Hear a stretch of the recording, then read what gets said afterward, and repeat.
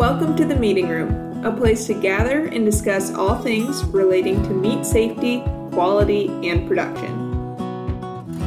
In the last week in the United States, 663,000 cattle and over 2.5 million hogs were harvested, resulting in over 1.1 billion pounds of red meat being produced. In the news this week, the road for Holstone Farms to build a pork processing plant near Sioux Falls, South Dakota is getting clearer. The plant is a $500 million facility, and once built, it is expected to employ around 1,100 people and harvest nearly 6 million hogs per year. Holstone had a vote this past election cycle, and then had some other court hearings and things that came about afterwards, but so far things are in the clear for that facility to be coming online in the near future. Tyson Foods is planning to spend $18 million to grow a broiler hatchery in Mississippi. The addition is planned to be completed in 2024, and currently Tyson employs over 3,400 people in Mississippi. There's currently also an economic impact from the company of nearly $340 million in the state. Welcome to the Meeting Room. My name is Brianna Boozman, and thank you for joining me this week. It's been a while since we've had a new episode, and I apologize for that, but since taking the new job this summer, the podcast has been on the back burner a bit, but I'm excited to get it back going and coming up into the new year. I have some guests lined up and am excited to share that content with you all. So this week, I'm excited to talk to you about aging beef. As we go into the Christmas season, you may hear about people getting excited about their prime rib, or maybe you're one of those folks who's preparing a prime rib on Christmas Eve or Christmas. And one of the things that is often talked about with beef in general, but often I feel like even more so about prime rib, is folks talking about the aging time of that cut. And one of the great things with prime rib is it starts out as a really good product, but aging it can make it even better. And so we're going to talk a little bit about what aging means today, the different types of aging, and how it can actually be a benefit to the product. So aging beef is a very, very common practice, and in short, aged beef is simply storing meat in a refrigerated environment for a set period of time to improve tenderness and, in some cases, flavor. So that's a pretty broad description, storing meat, refrigeration, set period of time, but that doesn't necessarily give you a whole lot. How is it stored? What temperature? How long?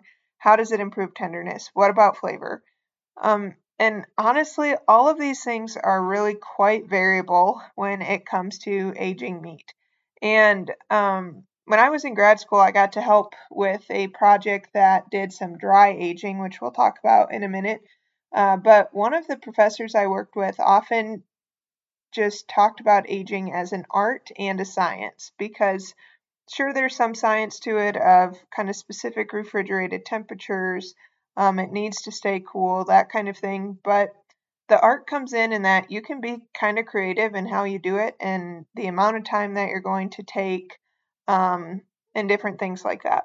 So traditionally, there are two types of aging that are used in beef. And I say beef specifically because beef is the predominant protein where aging is used. It's not as common in pork or in lamb or poultry. They may just be stored, so there's going to be some aging that might occur with that, but it is not necessarily with the intention of improving any kind of flavor or tenderness within those products. The big one that is used for is in beef. So, two types of aging: dry aging and wet aging. And wet aging is the most predominant form that we see, and it's simply putting meat in a vacuum sealed bag and storing that at refrigerated temps. This is something that at a packing plant, when products come down the line after they've been fabricated or cut from the carcass, they then be cut into primals, or like the big sections of the carcass, and then further down into subprimals, which is smaller muscle groups. And those subprimals are put into vacuum sealed bags, and then they are shipped out in those bags. So vacuum sealed bags into a cardboard box. They then get shipped to either a further processor, like a company like a Sysco Foods, for example, that will basically be a supplier for different stores or restaurants, or they can go to an actual retailer where those subprimals will then be cut further into steaks and roasts and retail cuts. So simply leaving the packing plant or even going into inventory, once these products are in those vacuum sealed bags, that wet aging occurs.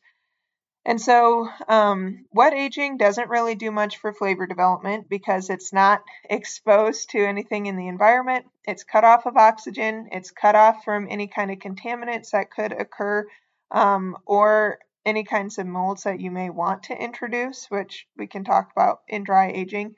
But it's in just a wet environment of the product within the bag. And over time, those products can improve even within that vacuum sealed environment. So simply going into inventory until they're shipped out is considered wet aging. Some folks may even purchase products at the store that are in those vacuum sealed bags and then keep them in their refrigerator at home for a period of time to age them as well. Dry aging is the second form, and that happens when meat is not packaged. It's still held in refrigeration, but it is exposed to the air. And typically we see this done in two ways. So it can be either the full carcass hanging or subprimals being aged. And I've had folks before tell me that they get their meat from the local locker. Maybe they process their own cattle at their local locker, and always think it tastes, I'm going to say different. Some folks will say better, but tastes different than what it has at the grocery store.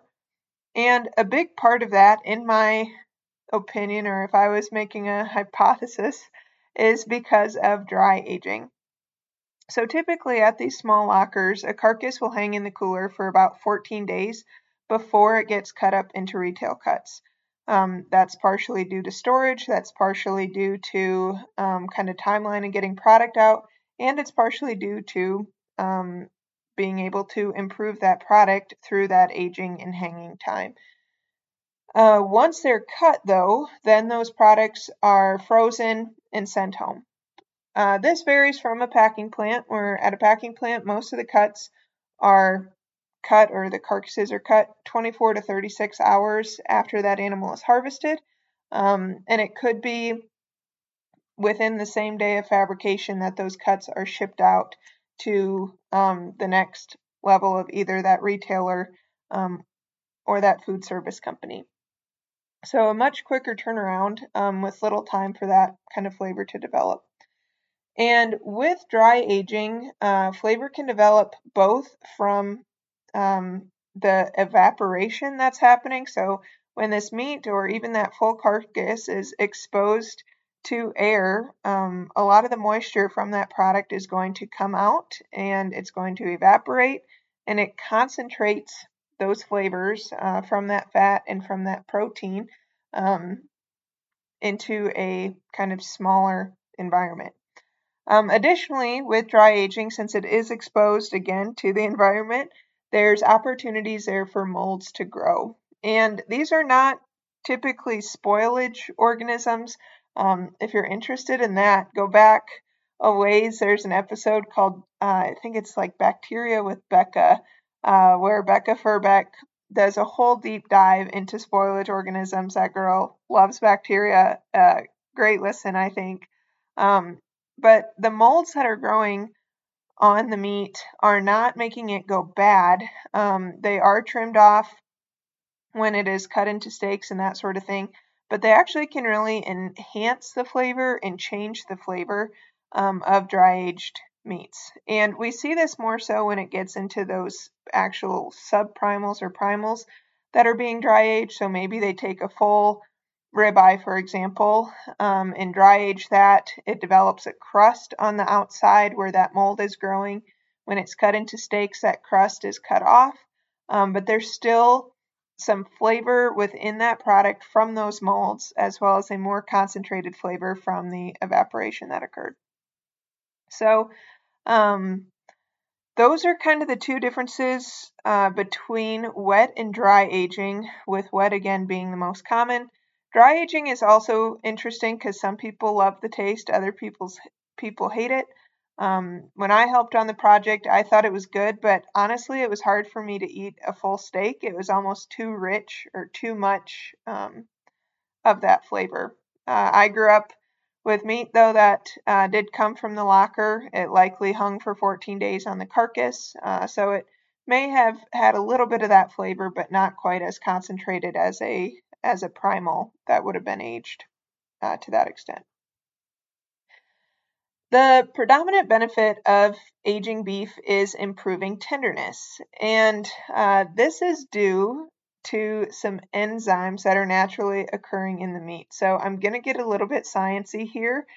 This was actually my specific area of study in grad school. I'll try not to go into too deep of a dive, but I might use some words that seem kind of screwy. But anyway, beef has these naturally occurring enzymes that are called calpains. So during life, calpains break down weak or injured protein to let new and healthy protein to accrue. So basically, it helps build that muscle mass by taking away any weak proteins and making way for healthy protein to add on and makes the animal stronger. Post-mortem, or after the animal has been harvested, and that muscle has turned into meat, those calpains are still active. They need calcium to be activated, and so they're not using the entire rest of the animal system basically to break down that protein. They can still be active even after that animal has been harvested. So they're breaking down that protein, but now there's no way for more muscle or more protein to build up and to accrue. That energy has been depleted, and so it's just the protein that's being broken down. And when that happens, it's making it become a more tender product. It's breaking down the protein, it's breaking muscle fibers, and it's making it a more tender product that can lead to a better eating experience. And typically, those calpains are active for are quite active for 14 days. There's some that can be active further than that, some at a shorter period of time. But 14 days is traditionally kind of the target that's seen in aging, or is often talked about as kind of a point to look at. And a really good example of something similar that maybe is a little bit more tangible to think about is something or an enzyme that's found in pineapple. So if you've ever eaten fresh pineapple, eaten a lot of fresh pineapple, you may notice that the inside of your mouth starts to feel a little bit sore. And that's due to an enzyme called bromelain, which is very, very similar to that of calpain. But in fresh pineapple, if you're eating a lot of that bromelain will actually start to break down the protein that's within your mouth, which is what makes it start to feel sore. This is the same reason why if you ever make Jell-O and put fresh pineapple in it, the Jell-O won't set up because it will break down the protein. And it also is a really good meat tenderizer. You actually don't really want to use fresh pineapple as a tenderizer because it can almost get to be too much on that protein breakdown, and sometimes can almost make it more of a mushy product. Not always, depending how long you use it and that sort of thing. But if you ever look at store-bought tenderizers, they typically contain bromelain or palpain, or palpain, I don't remember, one of the two, that comes from papayas. And so key ingredients in those store-bought tenderizers as well. So,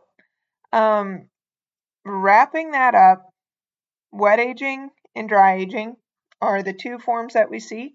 It is done to improve tenderness. Wet aging is most predominant form, just because that's really how product is stored, is in those vacuum sealed bags. And it's something that if you're at the store, you can pick up a vacuum sealed product. This at Costco, a lot of times they are selling those products as wholesale. Your prime rib, you may get it vacuum sealed, and you can put it into your fridge as soon as you get home, and let it age in that refrigerated environment until you cook that product and can improve the tenderness. Dry aging, on the other hand, also improves tenderness, but it can also improve or change, depending on your perspective, can change flavor, can make flavors more concentrated, but there will also be some of that mold growth and that sort of thing that occurs as well. So both of them are done at refrigerated temps, but really the amount of time and the impact that those things or that the methods have on the final taste can really vary. There's flexibility and creativity with it, especially in those dry age projects or products, and it just different methods and practices can go into it, and it makes it very, very much an art and a science. So my last comment on aging, if you do choose to purchase a prime rib this Christmas, like I said before, you can age it further in your own fridge. Either get one vacuum sealed at the store, or if you have that opportunity to vacuum seal at home, some meat counters, you can get things cut for you. Like if you say you buy a pork loin at the store, you can have them cut it into chops for you there.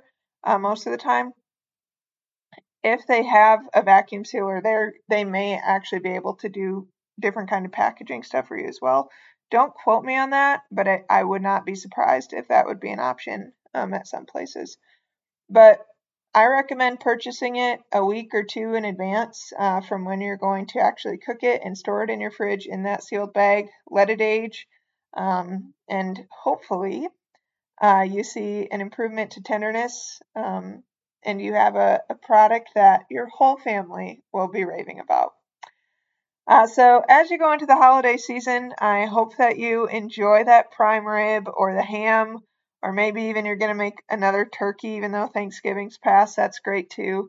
But more than that, I hope that you enjoy the time spent with your loved ones, and that you can have a great holiday season, and be able to enjoy that time with the people closest to you.